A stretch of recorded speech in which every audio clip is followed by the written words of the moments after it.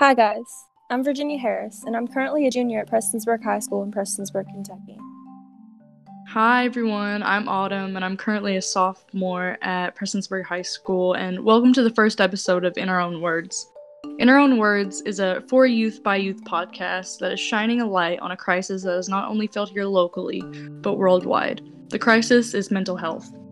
We thought this would be a fun way to engage people our age in the conversation of mental health, as well as break stigma and give students something to relate to. While our mental health education in school is well-intentioned, the truth is that the stereotypical anti-bullying or suicide prevention videos do not show an accurate depiction of the current mental health crisis that today's teens face. Without anything authentic being presented in these videos, it's hard for students to take them seriously. So, we made this podcast as a way to engage other students and begin a youth initiative to get people to talk and be interested in mental health. Mental health is just as important as physical health, and each has a different effect on one another.